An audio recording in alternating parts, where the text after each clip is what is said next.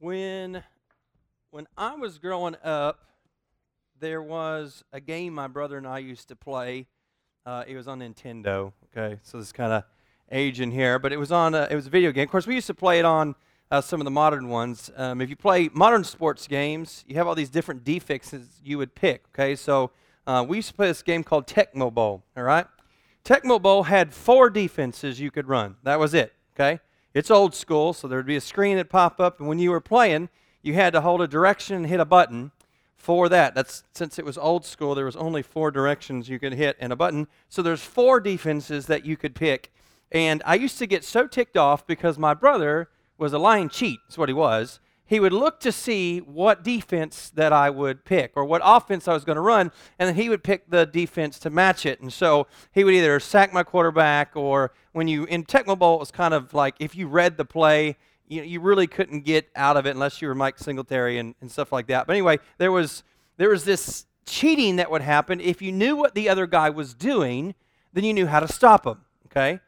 Now, that's the same principle in all kinds of things, okay? It goes in sports. It goes in war and battles and stuff like that. If you know what the other guy is doing, then you can actually develop some sort of way of stopping or hindering them from doing what it is that they're going to do. And guys, with that principle in mind, this week, if you've been getting the devotions, you can tell on my heart a lot has been the schemes that Satan has in our lives.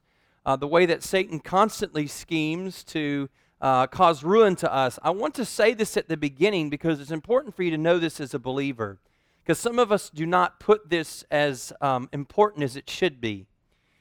If you are a believer, Satan cannot take your soul, okay? He cannot come and cause you to lose salvation and go to hell. And so his number one priority in the life of believers, okay? He can't take your salvation. He can't steal that away from you. So Satan's number one goal, because he hates everything that God loves, is his number one goal is to make your life miserable, okay? You need to understand that as a believer, his number one goal is to try to trip you up and get you involved in things that will actually ruin you and cause destruction in your life. That's what his purpose is, okay? He can't claim your soul, so he will try to ruin this life, which God says that he came to give us life, what? Abundantly, right? He came to give us, that was terrible, y'all didn't answer at all right? He came to give us an abundant life, all right? That is what God wants for us, and so Satan's desire is, since God wants us to have an abundant life, Satan wants us to have a terrible life. And he will present any way that he can to be able to cause this type of, guys, number one, shame, this type of regret, this type of pain, this type of destruction in your life. And these are called schemes, okay? You can call them plans, plays, whatever you want to call them, but that's what Satan does, and he's pretty consistent in why he does them. And I kind of want to express that and explain that tonight. As we take a look at Luke chapter 4, we're going to look at schemes, or what I would call identifying schemes. You could put identifying, you could put recognizing, but we're going to look at recognizing Satan's schemes, okay? So I want to encourage you to open your Bibles to Luke chapter 4. I think this thing says Matthew 4. That is incorrect, okay? It is Luke 4. Now, you would not be incorrect in the sense that this same story is actually told in Matthew chapter 4, okay? So don't let that throw you off, okay? It should be Luke chapter 4, okay? Luke chapter 4, we're going to be in 1 through 13, and not through 1 through 12, which is there in the whole Matthew thing, okay? If you've got it, say, got it. If you don't, keep your mouth shut. Good job. Okay, let's stand together as we honor God's word. We're going to look at verses 1 through verse 13. It says, "Then Jesus, being filled with the Holy Spirit, returned from the Jordan and was led by the Spirit into the wilderness, being tempted for 40 days by the devil. And in those days he ate nothing. And afterward, when they had ended, he was hungry." So Jesus had not eaten in 40 days. "And the devil said to him, 'If you are the Son of God, command this stone to become bread.' But Jesus answered him, saying, 'It is written, man shall not live by bread alone, but by every word of God.' Then the devil, taking him up to a high mountain, showed him all the kingdoms of the world in a moment of time. And the devil said to him, 'All this authority I will give to you, and their glory, for this has been delivered to me, and I give it to whoever I wish. Therefore, if you will worship before me, all will be yours." Jesus answered and said to him, "Get behind me, Satan, for it is written, you shall worship the Lord your God, and him only shall you serve." Then he brought him to Jerusalem, setting on a pinnacle of the temple, and said to him, "If you are the Son of God, throw yourself down from here.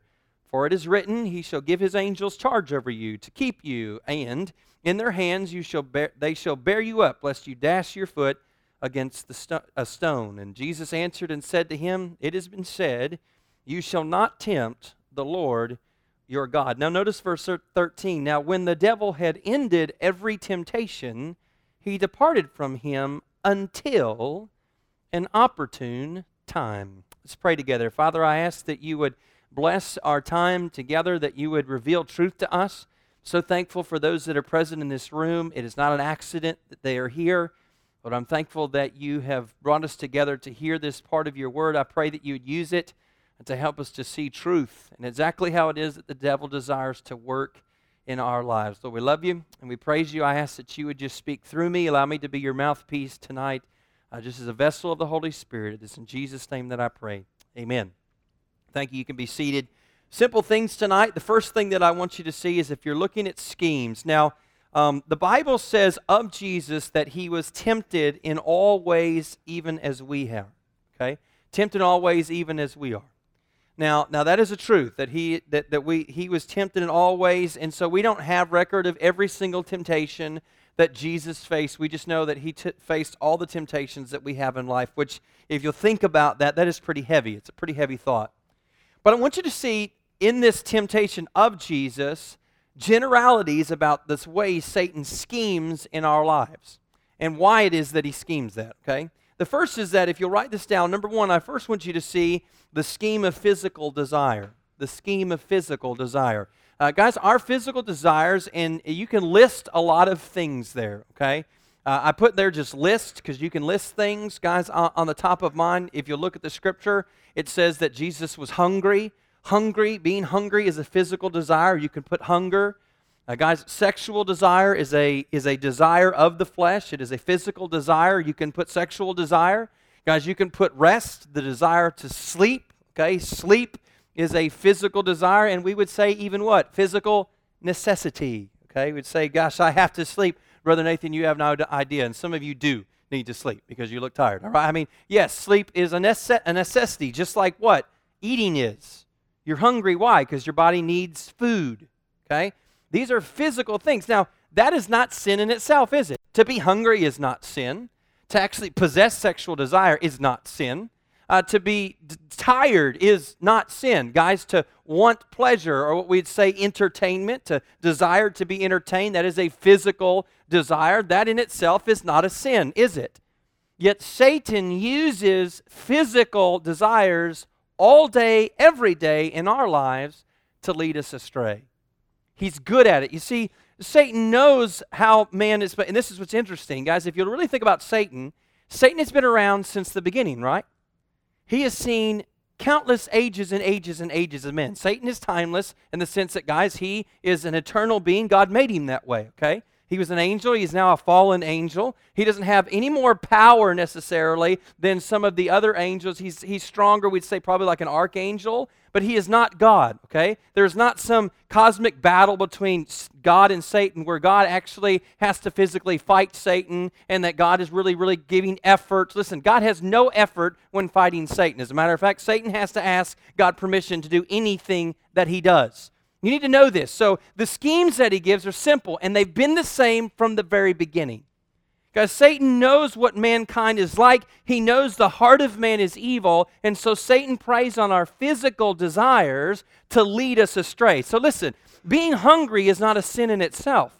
But you and I sometimes can be careless in our lives because of hunger and not watch the things that we eat, and therefore actually cause damage to our bodies, which Satan loves because the quicker you die, the quicker he gets rid of you.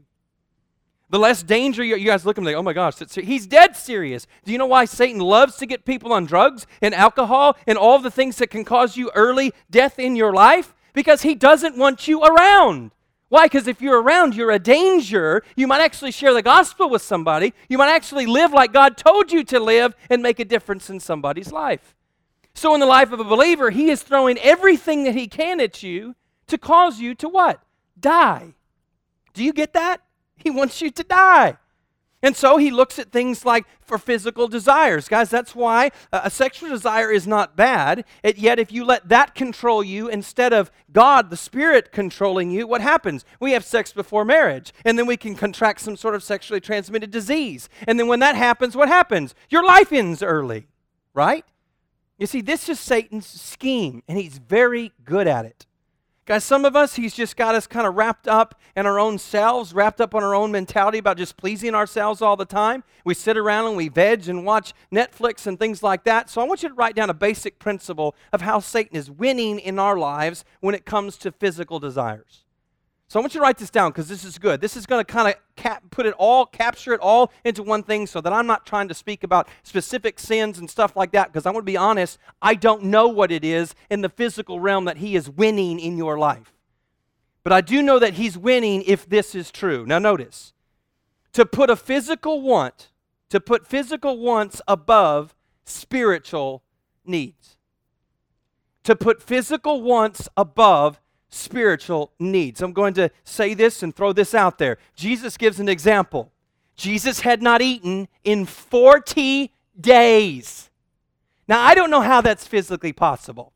If I don't eat for 40 hours, I am a mess, okay? I'm angry, I'm irritable, my stomach has been yelling at me for probably, I don't know, if I hadn't eaten in 40 hours, it's probably been yelling at me for about 38 of those hours, okay? I'm a type of person who likes to eat. Ronnie Jr. texted me today, said, hey, anybody got plans for lunch? It was around 10:30. I said, I've been thinking about lunch since 9 a.m., okay? Let's go. I'm hungry, all right? I like to eat, okay? There's nothing wrong necessarily with liking to eat. It's a physical desire, right? I mean, we all have these things. We all battle these things. But here's what I want you to see. If a physical desire overcomes, like you desire that physical stuff and you please that physical stuff before these spiritual needs, then you are actually becoming guys, you have actually fallen into one of Satan's schemes. Here's what I mean. If sleep is more important than time with God, guess which one you chose?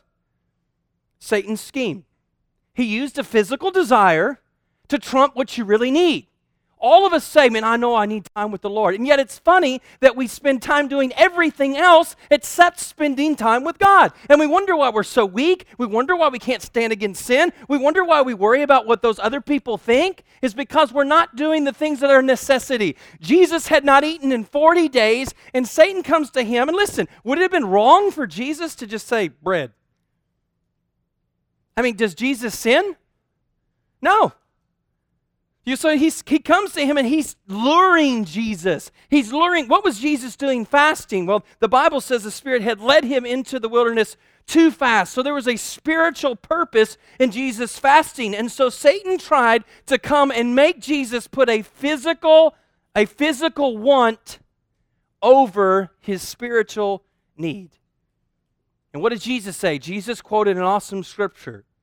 He said, the man shall not live by bread alone, but by the word that comes from the mouth of God. He said, listen, Satan, the Bible says what I need is God. More than food, more than sleep, more than anything, what I need is God. So in Jesus' terms, he's like, talk to the hand, shut up, I ain't got time for you. The word of God says this is better. So guys, what's happening is Satan's scheme in your life is that he's constantly pulling physical strings. He'll pull at you in different ways. If he sees that you're extremely weak when it comes to sexual desire, he will constantly throw those things at you. Why? Because he wants to make your life miserable. And some of you, he's succeeding. Guys, he will consistently throw temptations about a lot of different things. Some of us are not careful about the things we take into our bodies. Even things, guys, as such like right now it is kind of socially acceptable to just kind of what we call dabble in drugs, and we do not realize the damage those things are actually causing to our bodies. Why? Because we don't see them immediately. I didn't die when I smoked that, so it's not really a big deal. And guys, those things are constantly, Satan is constantly throwing things into our lives that are physical, and some of that's because of peer pressure or whatnot. And listen, it doesn't matter where it comes from, it is a physical thing, it is a physical desire that we are constantly doing. Guys, you know why you get hooked on cigarettes? Anybody want to guess why you get hooked on cigarettes? Somebody throw that out there. You guys are smart, a smart bunch, you've heard it in school. Why do you get hooked on cigarettes? Nicotine, okay? Nicotine, which is a type of drug, which means your body becomes like it has to have it. And so when you don't, people sometimes shake. They use it to calm down. Then they have to smoke more and more and more to calm down. Soon they look like a train. And they smell like worse than a train, okay? It is a drug, okay? And so what Satan does is he knows that even something as small as that in the life of a believer can do what? Cut your life short. So guess who wins? He does. He wants to cause you pain. He's the one who wants to put you in the hospital. He's the one that when you're laying there in the hospital and you've got emphysema, wants you to sit there and say, God, why'd you allow this to happen? And Satan laughs about that because he's like, gosh, they really are stupid. Because it wasn't God allowing it to happen. Guess whose fault it was? It was yours. We fell into a scheme of skating. Skating? That's funny. Skating, okay? I fell into a scheme of Satan. And he's good at them, okay? So he'll pull at the physical strings all the time. Got sexual desire, hunger. It can be a desire for rest. Some of us, here's the truth. I'm not trying to hurt your feelings. It's the truth. You're lazy. You're lazy. You require too much sleep. You know that you need to spend time with God, but rather than get up early so you can spend time with God, you sleep in. Or you stay up entirely too late doing things you shouldn't be doing, which is entertaining yourselves or whatever it is. You're sitting there, and some of you need to do this. This is the coolest little app that I've seen come out with the new iPhone. Okay, if you get the iPhone, if the new update, the like 12.1.789, you know what I mean, the new one, okay? It comes out, it actually has what's called a screen tracker. It will actually tell you how much time you're spending on certain things. Like it'll tell you how long you're on Facebook, how long you're on Instagram, how long you're Snapchatting. It will give you like times on that. And it allows you to set boundaries for your own time. Where you can go in there and if you spend too much time on it, it will actually keep you from getting on that app. I think that's awesome. Some of you should learn to do that. Because you're wasting your lives with things that don't really matter. Now, guys, I'm not just picking on phones. That's just kind of the generational thing. For us, it was something different. Guys, for me, honestly, it was probably video games. I spent a lot of time playing video games when I was growing up. Me and my brother used to rent video games just so that we can beat them. Back in those days, you didn't have save. Like, you couldn't save them. So some of the games we would get, we'd literally have to leave the Nintendo on as we left to go to school, hoping the power didn't shut off before we got home to finish the games. And we'd spend hours and hours and hours playing games. Is that sinful? No, but can it be a distraction from what's most important? Yes. And that's exactly Satan's scheme, is just to trip you up with stuff that's not that big a deal. It's not really that big a deal. And so what he does is he steals the best from you and gives you second best, hoping to destroy you with it. It's what he's constantly doing. Listen, this temptation of Jesus, to turn a stone into bread. Jesus had the power to do that and could have, but he refused to do it because he knew his spiritual need was greater than his physical want.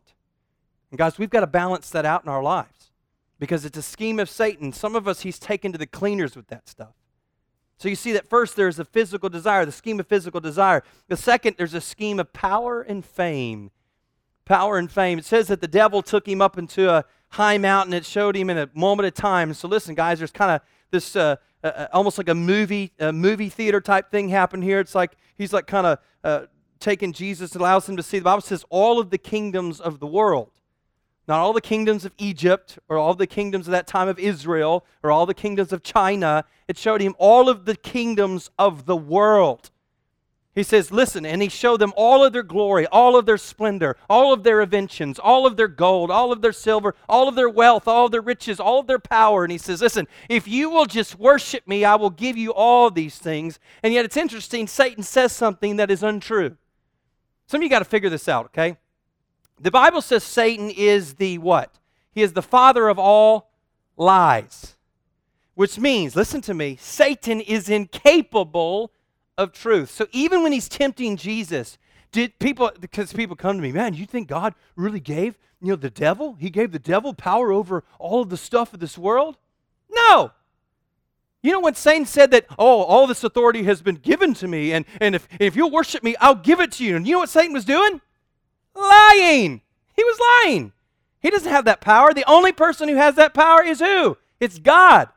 That's the only person that has that power. So here he is being a poser, trying to act like, well, I've got power. I've got this power. I can give you this stuff. When the reality is he can't. And that's exactly how the devil works in your life. He promises you things he cannot deliver, which is why we're constantly disappointed, constantly running into things. And listen, that's why depression is such a big deal, because Satan makes all these promises to us, and we buy into them, they don't actually deliver, and then we are depressed over it. Satan's good at what he does. He shows him, and so he's trying to, in this sense, he knew that Jesus was all man and yet all God, so he's trying to get Jesus to fall into what so many people have. Fall into this desire, this passion to have power and fame. If you're going to write down or list some things, I would say probably for young people, this power or fame, you can kind of list it as number one, popularity. We sacrifice so much just so we think so people will think that we're cool. And it's fake. It is fake as can be. And Satan, guys, this is one that Satan is winning and winning and winning the lives of Christian teenagers all over this planet, and he's having a heyday with it.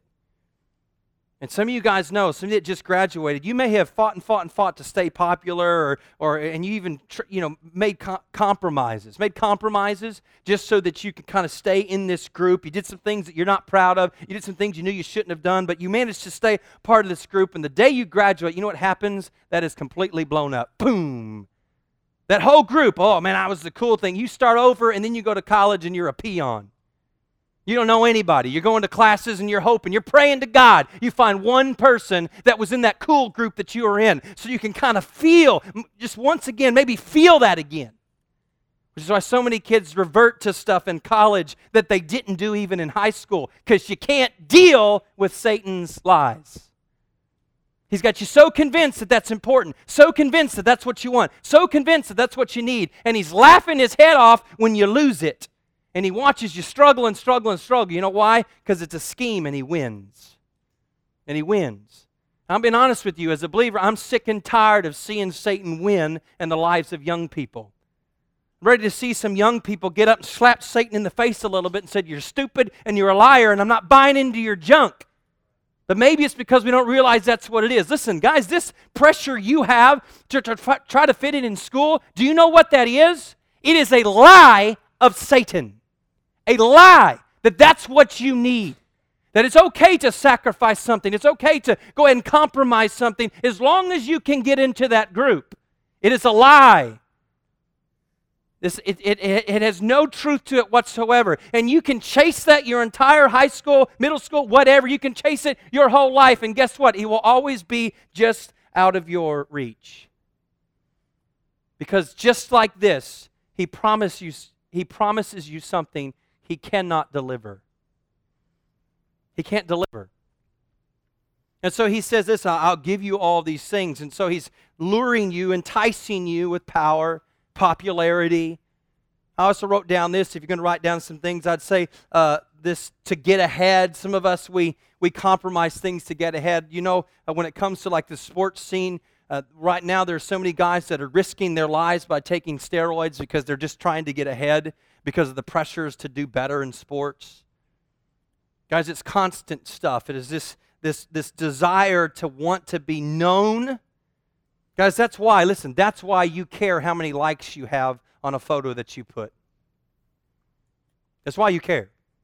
You'll put something and you're like, wow, 12 likes, that must not be good. And so you then take, 47 more selfies to try to make it look a little bit better, throw it out there hoping that people see it and they'll sit there and, oh, okay, well, I got 100 likes. Why does 100 likes make you feel better than 12 likes? Because we're consumed with the idea. We are consumed with that idea that that's where we get some of our, self-esteem. And listen, I'm not talking about phones as being evil or satanic or any of that nonsense, because they're not. It's a computer. It's a computer in your hand. It's something that I was a kid that we used to see in spy movies that we thought were awesome. You know, you can actually talk to a person and see them. Somebody FaceTimed me the other day, and I just have to know, that's weird, okay? I don't know how to hold the phone. I think they were looking up my nose the whole time. You know what I'm saying? I didn't got time for that. Call me, text me, whatever. You know, FaceTime's like, now I have to stare at you and talk, okay? That's even more uncomfortable. It's like, hey, what's up? You know, hi. Then it becomes even more awkward. Like, so do I leave the camera on me, or can I be like, can I actually go do what I was doing before you called me? Because I was painting. So can I paint while I hold it to the side of my face and you see my? Isn't that weird? Is that technology terrible or evil? No, but it's a major distraction. And we're so consumed with whether or not somebody puts a little heart. This is how insane it is. Flip, tap. That's what it takes now to feel important. For somebody when they're flipping, just to go tap, tap, tap. And you know what? That's what a lot of people do. Flip, flip, flip, tap. I experimented with that the other day. I was bored, went through Instagram, so I'm just flowing, and I just liked, hitting that heart, picture. And it was generally pictures of couples, which was kind of gay. But anyway, I was just in there, and I'm just liking. And then somebody actually commented on that, like, geez, like he's like creeping on us. So I was like, no, I just want to do an experiment to see if anybody ever noticed if I liked them, okay? Because somebody does that all the time. Somebody throws something on Facebook. If you really care about me, put on Facebook, how we met. You would be like, no, and you feel like, if I don't do that, are they going to really think that, like, are they going to kill themselves because I didn't do that? So, like, you're really worried about this stuff. This is what we've come to. Satan has so worked in this scheme that he has us spending time worried about whether or not somebody tapped a heart button or they spent time to reply how they met us, which they didn't even remember how they met you, which hurts your feelings even more. We have come down to something that is so, listen, unrealistic and untrue. True friendship has nothing to do with somebody hitting a heart button. True friendship has to do with, will they be there when you need them? That's a friendship. It doesn't matter about hitting buttons or whether, listen, if somebody is in there and they're liking just because you looked good, is that a true friendship? Is that somebody that you really think is a true friend? Of course not. So what happens is, guys, our desire, and Satan knows that it exists. He knows that it exists. He's watched mankind since the very beginning. And so guess what he's doing? He is constantly perfecting his scheme. I think it's sometimes harder for you as a generation is because the earth is older and Satan is getting better at what he does. I personally believe that. He's just getting better at what he does. His schemes get more and more and more. Parents will even tell you this. Man, I didn't even deal with that stuff when I was in high school. You know why? Because Satan hadn't perfected that scheme yet. He's just getting better. He's getting better and better and better. And so this is why I'm telling you, I am warning you, this scheme exists. And you need to know Satan has his every desire for you is to destroy your life. And so he will do it in a physical desire by allowing a physical desire to overcome a spiritual need. Listen, if you will meet a physical desire before you will meet what you know is a spiritual need, you are falling prey to one of Satan's schemes. If you will seek out what we see here, a power or fame, here's what's happened. You will compromise what is right to obtain what is temporary and shallow. Do you get that? You will compromise what is right to obtain what is temporary and shallow. And I do mean temporary. Extremely temporary. Ask anybody that struggled with acceptance or whatever it is in high school. The day that they graduate, friends and stuff, they just scatter, and it's like starting all over again, and then the pressures in college gets weird and strange, and guys, it's a mess. Which is why people fall into the exact same thing when they get into college. Just trying to find some sort of group. If you wonder why I think church is so important, it's because God designed human beings to be around others. If you wonder why I'm upset if people don't come to church, it's because we're allowing ourselves to be attached to other groups more than we are the one group that God says that we need the most. We're falling prey to one of Satan's schemes, making you think, listen, Satan will tell you this, you can't come to church if you don't have a friend that goes there. Where have I heard that before? Oh, I don't know. Maybe this week 100 times. Hey, you going to be at church this week? Brother Nathan, I don't know. I really don't have anybody to sit with. Last time I checked, there's probably about 100 people in this room. You can find somebody to sit with. But it's the truth. It's like, well, I don't know who I'm going to sit with. I don't have this one friend that's going to be there for me to sit with. Guess what's happening? Satan has a deceit that's going on in your life. He's got a scheme, and he's very good at working it. You know, have you come in one time and you sit and you kind of feel lonely, and apparently somebody won't do something just to make you feel good or whatever it is, and so Satan would be like, see, you don't even really belong here. But the Bible tells you you do. The Bible tells you you need it. The Bible tells you it's a spiritual need. Jesus tells you it's a spiritual need. And yet how many times do we fall into Satan's scheme that because we didn't get the acceptance or the whatever it is we think that we needed, so we no longer become a part of that? And Satan's good, guys, and he'll get us to compromise doing what's right to obtain something temporary and shallow. And I'm going to move this last thing because I think this is probably one of the most important for you to focus on. Number 3, the scheme of misused Scripture. The scheme of misused Scripture. I can't tell you how many people have come to me and quoted some just ridiculous Bible verse to justify what they do. I remember there was a guy that, Kerry, what was that guy's name? Did he work with us? The guy that would claim dominion? And he said he claimed dominion, okay? We're working, there's like some wasp and stuff, you know, like, and I think he was on a ladder or whatever it was, and there's some wasps start buzzing around, and he says, well, I claim dominion on you. Like, he tried to claim some verses if, like, the animals have to be subject to us, you know. And I almost thought God just had a sense of humor because that sucker got stung like 8 times. It was so funny. I mean, dominion on you. So much for dominion. You know what I mean? People that claim a Bible verse for something that's absolutely almost ludicrous and insane. I use this as an illustration today when I sent it the devotion is because I've heard so many people tell me, you know, Brother Nathan, the Bible doesn't say that it's a sin to drink alcohol. And they say it just like that for some reason. I don't know why. And I said, well, you know, and this, you know, Jesus did turn the water into wine. Do you know how many times wine is mentioned in the Bible? Anyone take a guess? Look at your phone. You'll look. I actually gave you the number. Okay, if you got the devotion today, wine is mentioned 234 times in the entire Bible. 234 times. Okay? If you'll look at all 234 times that it is mentioned, 99% of those times, and I do mean 99, I think the number is 221, 226 times, something like that, it is a negative thing. It's like when they're the wine and they're getting drunk, or avoid wine. Specific things like Proverbs 20 says wine is a mocker. It is a constant warning. I find it interesting. We'll find the one verse that we're like, oh, Jesus turned the water into wine, and ignore 233 other passages of Scripture that tell us, hey, guess what? That's a bad idea. You know what Satan's good at? He's good at taking the Bible to cause you to stumble. Does that scare you? That ought to freak some of us out. Satan knows the Bible better than you. A lot better than you. He's been hearing it his whole life. Since the beginning, he heard it spoken. He knows how to take it and twist it and use it. Notice what he even tried with Jesus. And most of us don't get this picture. He's taking Jesus to the pinnacle of a temple. This is the pinnacle of a temple. That's a lot less further drop than what it is. There's this huge drop at the end of a pinnacle of a temple, and Satan says, hey, Jesus, if you really are the Son of God, he's playing on his pride, you know, if you really are who you say you are. He says, just go ahead and throw yourself down. And then what does he do? He quotes Scripture. He quotes a couple of Psalms. He says, you know, the Bible says that, you know, his angels will pick you up. And, you know, oh, and yeah, unless you dash your foot against a stone. So he's saying, hey, Jesus, attempt suicide and see if it works. That's the stupidest thing I've ever heard. Like, I mean, how would he think Jesus would be like, oh, this is a good idea. Whee, just fall off. I mean, yeah, he really did. That was a convincing temptation.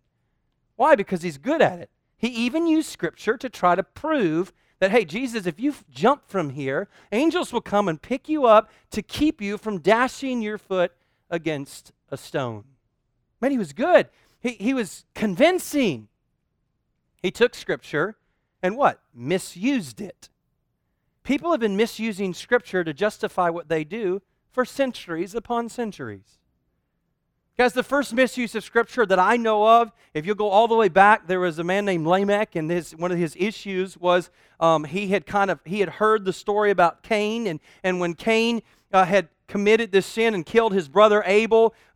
When God said he came, he's going to make him he's going to put a mark on him, and he's going to be an outcast. And he says, Lord, this punishment is more than I can handle. Everybody who finds me, they'll see this mark and they'll try to kill me. And Jesus says, if any man tries to kill you, I will repay on him threefold. And so this man warped Scripture, and there's a young man that offends him. Okay, there's a young man that makes fun of him, and since the young man makes fun of him, he kills him.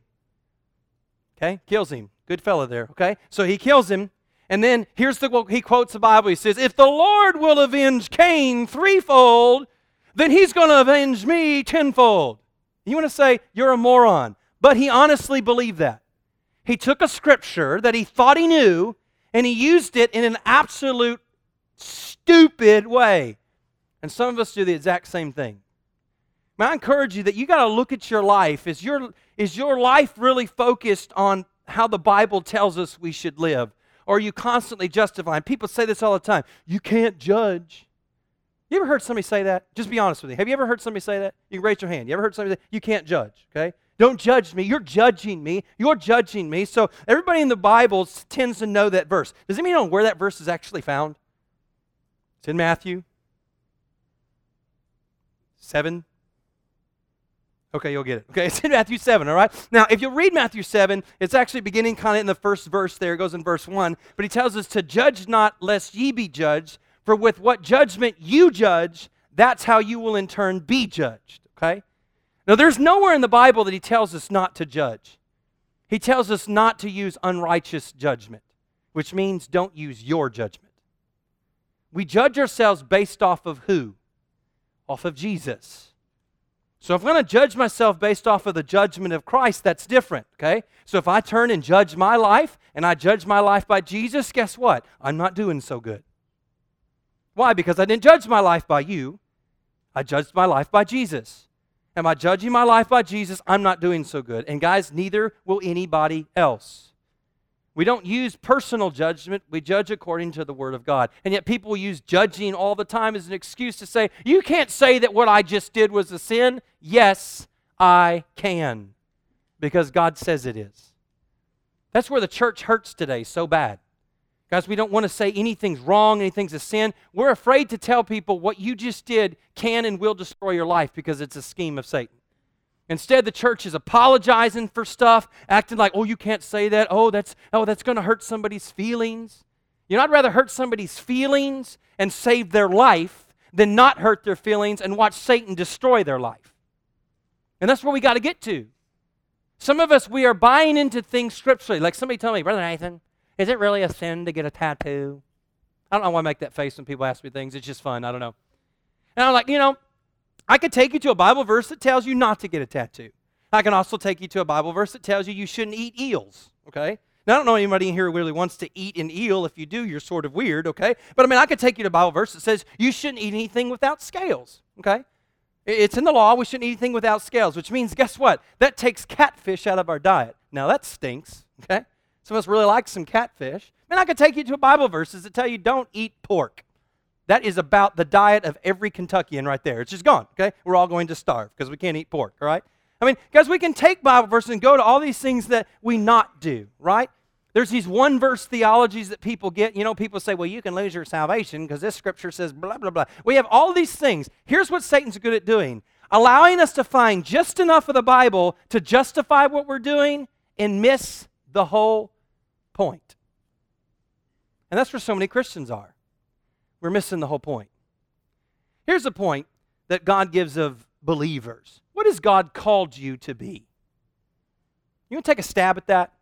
What has God called you to be individually? I don't mean you're supposed to, well, I know my God's will for my life, I'm going to be a minister. I know what God's life for me is I'm going to be a railroad conductor. I don't know, you're going to be something, whatever. No, I'm asking every believer, God calls us to be what?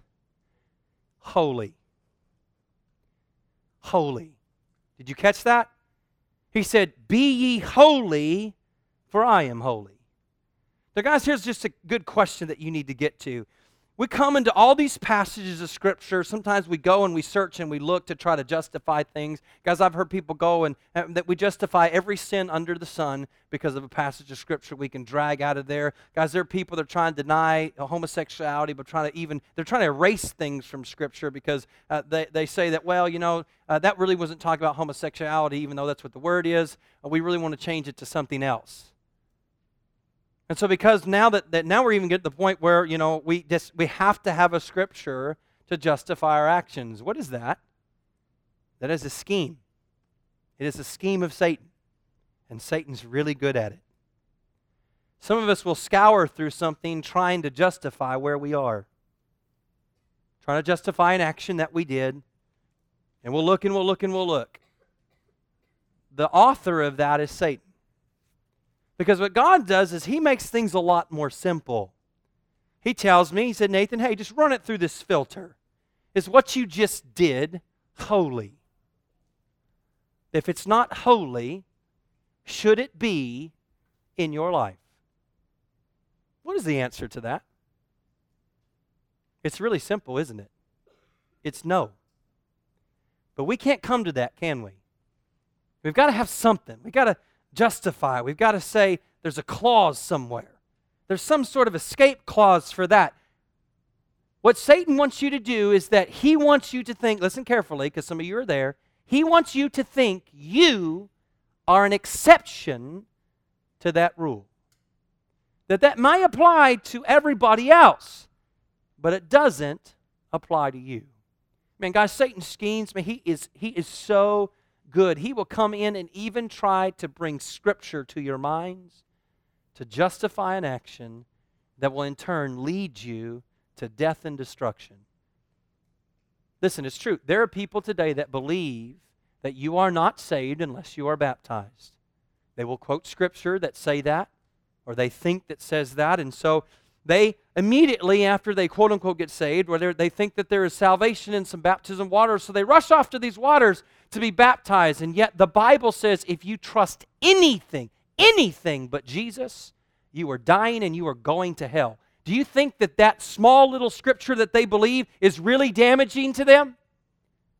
This means yes, this means no. Yes, it is damaging to them. Guys, if it causes them to spend an eternity in hell, it is very damaging to them. And some of us have scriptures like that in our own lives to try and justify things. We do things the Bible tells us not to do, but we think that it has some sort of good effect in our life, and so we justify bad things to quote-unquote achieve good things. I want to give you a statement that my dad gave after I defended my sister's honor and got into a fight with somebody, okay? Long story, I'm not getting into it, okay? Anyway, there's this guy, and he wasn't doing right. He said some things about my sister he shouldn't say, and I'm a typical brother, like, hey, don't say that about my sister, or I'm going to take you down, and he's like, okay, what are you going to do? And so then there's this, immature, action that happens, and then we get into a fight. And my dad happens to be the principal of our school, so it's fun. I don't just you get to go to your dad's office. That's wonderful, okay? So I know I'm in trouble, but I'm going in, and Dad had said something. It's not the first time he told me this. It's one of the first times it ever stuck. I tried to justify it, saying, Dad, this guy shouldn't have said what he said. He shouldn't have. And he looks at me and says, what does the Bible say about stuff like that? Really, couldn't you just let that go? The Bible tells us to turn the other cheek. He said, couldn't you just let that go? I'm justifying it. I'm justifying my action because I want to justify it. I want to say this was right. This was a righteous thing. It was defending Sherry. And what he said was, guys, it stuck with it. It is never right to do wrong to do right. For the first time ever in my life, that actually stuck in my head. It is never right to do wrong to do right. You're running late for something, so you speed. We break the law. It's never right to do wrong to do right. You're having a hard time studying in school, so you what? You cheat a little. Why? I just need that grade. Why? If I don't get that grade, I'll lose that scholarship. It's never right to do wrong to do right. You see, Satan, guys, these are his schemes. These are how he works. He works day after day in all of us. And he's smart because he doesn't make them large. He doesn't. It's not like it's a big deal. It's a bunch of small things. And it starts with the physical stuff. It starts with, I'm just too tired to do what I know I need to do. Or I just don't feel, you ever notice that? I don't feel like doing that today. We know that we should, but we just don't feel like it. We'd rather turn on Netflix and just veg for the next hour and a half and watch 37 episodes of Grey's Anatomy. I don't know. We just don't want to do anything. We just rather not. And how many times do we not do things we should do simply because of what? A physical want. Just feeling too tired, not wanting to do that. I don't feel like it, whatever it is. Or guys, how many times that God will tell us the temptations to avoid sexual temptation because He knows that is real, and that's exactly why Satan tries to put you in compromising positions. He does all the time. Put you in a compromising situation, get you in a compromising situation. Why? Because he knows man is weak, and man is weak in his flesh, and in your flesh you will fall. He knows that. And so he's good at it. So what is he doing? He's constantly working through physical desires. He's constantly working through our desire to actually want some sort of power, some sort of control. Why do you think you hate when your parents tell you to do something? It's super quiet in here, by the way. Why do you think that bothers you? Clean your room. Why do you always tell me what to do? Because I'm your parent. I don't know. I mean, why does that bother us? Why does it bother us when your parents tell you to do things? Do you know why? You want control of your life. And Satan knows that. And so he uses that as a scheme over and over and over. Small things. Starts sometimes, guys, with disrespect. It can start with something as small as just being resentful. Your parents keep telling you to do something. You're resentful of the fact that do you know what that? It's a scheme. And Satan knows exactly what he's doing. You want control. You want power. I decide what I do with my life. It's interesting. When I wanted to learn how to do something, I went to somebody that knew how to do it. Paige called me today because she called my son and he said to call me. Okay? Jonathan works at Bailey Tire. I guess because he works at Bailey Tire, he thinks he can fix everything. Okay? He works at Bailey Tire. Call him. He didn't know what to do, so he said, call me. So Paige calls me today. Okay? This is real life. Paige calls me today. She's having car problems, okay? And it's not just her car problems. The person who picked her up to help her then had car problems. So it was like double. She's had a bad day. You need to pray for Paige, okay? Pray for Paige. She had a bad day, rough day. But like it was brakes problems. You know, it was making noises. Now I love when girls tell me a car makes noises. Because when a girl says a car makes noises, you know what they say? It's about to blow up. The engine's going to explode. I was like, well, what's it making? Is it making like a grinding? And she's like, do you know how I know that when a car is moving and you hit the brakes, it starts to make a grinding noise? How I know that is brakes? Because somebody taught me that. Somebody taught me that. There was a guy that was really wise that I didn't think he was wise when I was growing up, but he was really wise. And I began to go to him and ask him about stuff. I began to ask him about engines and motors, and we would work on those things. And he would teach me stuff, guess what? That I did not know, but needed to know. And the only reason that I know something, listen, is because somebody who knew how taught me. He taught me. But Satan wants us to desire power and control so much that we won't even listen to the people that can teach us how. Do you know how you need to live life? By asking people who have lived life. It just makes sense. Now, Satan doesn't like that, and Satan will constantly pry on guys, it's an adolescent thing. It is part of growing up. You become your own person. You don't want to be told what to do, and Satan will use that as a tool to constantly bring pain into your life if you're not careful and you don't watch for the scheme. And then, guys, he'll lead you even to something else. He'll take you to a scripture to justify something that, according to what we call the whole of Scripture, is untrue. You know how I know that I shouldn't do certain things? Not simply because I can pick out a verse or two that talks about that, because I know that the overall scheme of the Bible teaches that when Jesus saved me, I should be a changed person, and my goal in life should not be to make it, squeeze by, just be good enough, hope that I'm just maybe mediocre, but as a believer that my number one job is that people, when they see me, would actually see Jesus inside me. that I would be holy as He is holy. And anything hindering that thing, anything hindering people from seeing Jesus in me, anything hindering people from seeing me as holy is, guess what? A scheme of Satan to just try to steal away the one thing that I really should be focusing on in my life. The one thing that, check this out, the one thing that will really bring you joy. The one thing we all want. Acceptance, joy, happiness, a life full, guys, a life that is lived to its fullest. YOLO, exactly. To live life to its fullest, exactly like God wanted us to. Guys, be careful about Satan's schemes. He's good. He's had a long time to practice.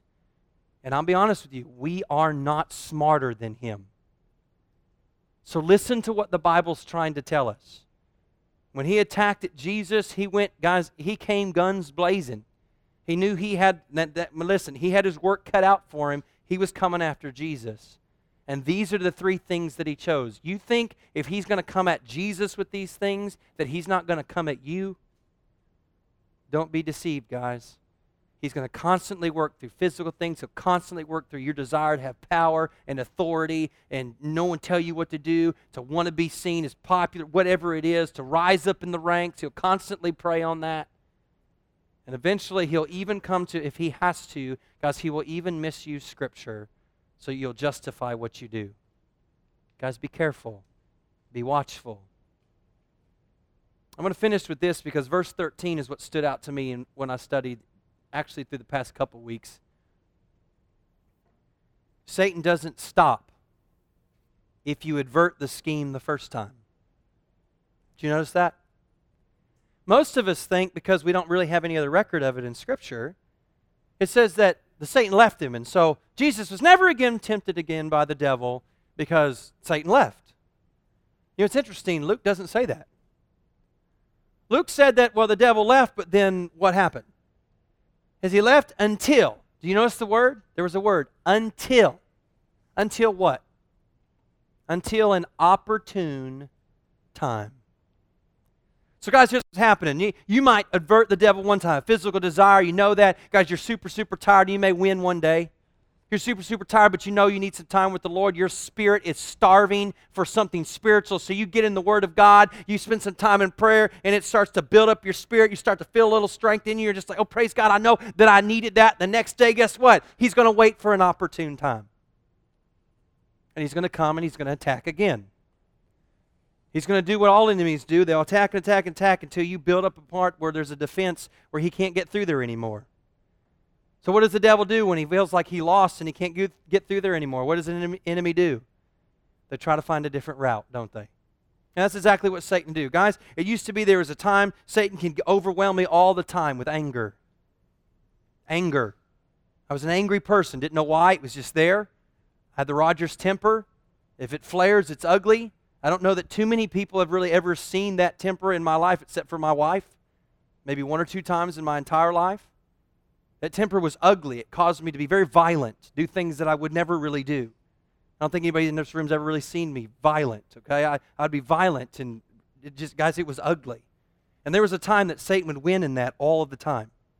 He would attack and he would attack and attack. And guys, eventually, it was through the Word of God and His grace. I would continually quote Scripture. I would quote this one Scripture, the wrath of man does not work the righteousness of God. The wrath of man does not work the righteousness of God. It's in James, guys. It's a great verse. The wrath of man does not work the righteousness of God. I would have to quote it to myself sometimes 100 times a day. Guys, I'd be on a court, something would happen, and where I would normally flare up, I would begin to just claim that Scripture in my life. The wrath of man does not work. If I do this right now, if I act in this anger, I will not do what God wants me to do. I began to live by that verse and live by that verse. Guess what? Satan kept attacking, and he kept attacking, and he kept attacking until one day there was a wall he couldn't get through. There was a wall he couldn't get through. And so guess what he did? He left Nathan alone, didn't he? No. He just found a different route. He found a different route. And every once in a while, tried another route. And I'm trying to do defense somewhere else. And every once in a while, he'd be that sneaky little scum that he is, and he'd come right back to that anger, and he'd try one more time. I'm going to have that person cut him off with that car. See if he gets angry. See if I can get a hold of that anger just a little bit. That physical what? Guys, you know what that is? That is a physical thing in us. Anger.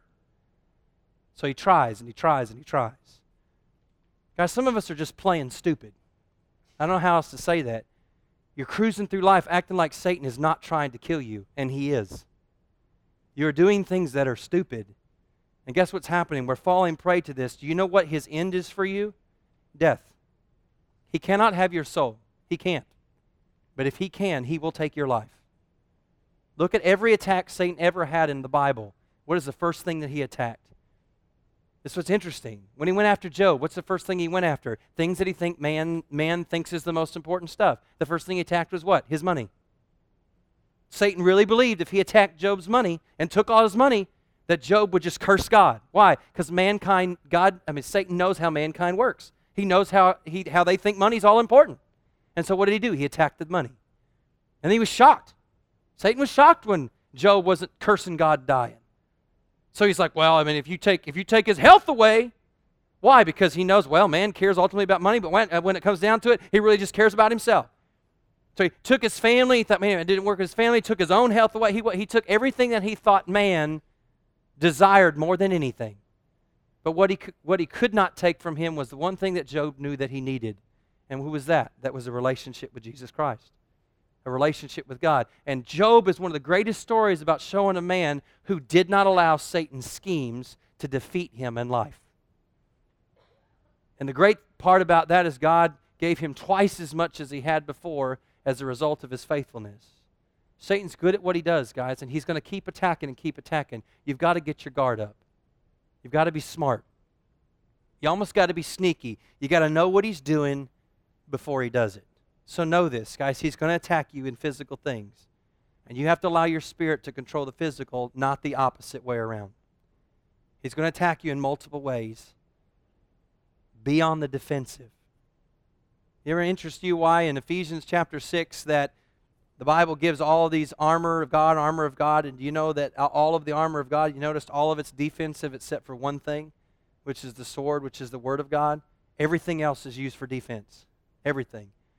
You know why? Because he knows that Satan's going to be attacking, and we got to get on the defensive.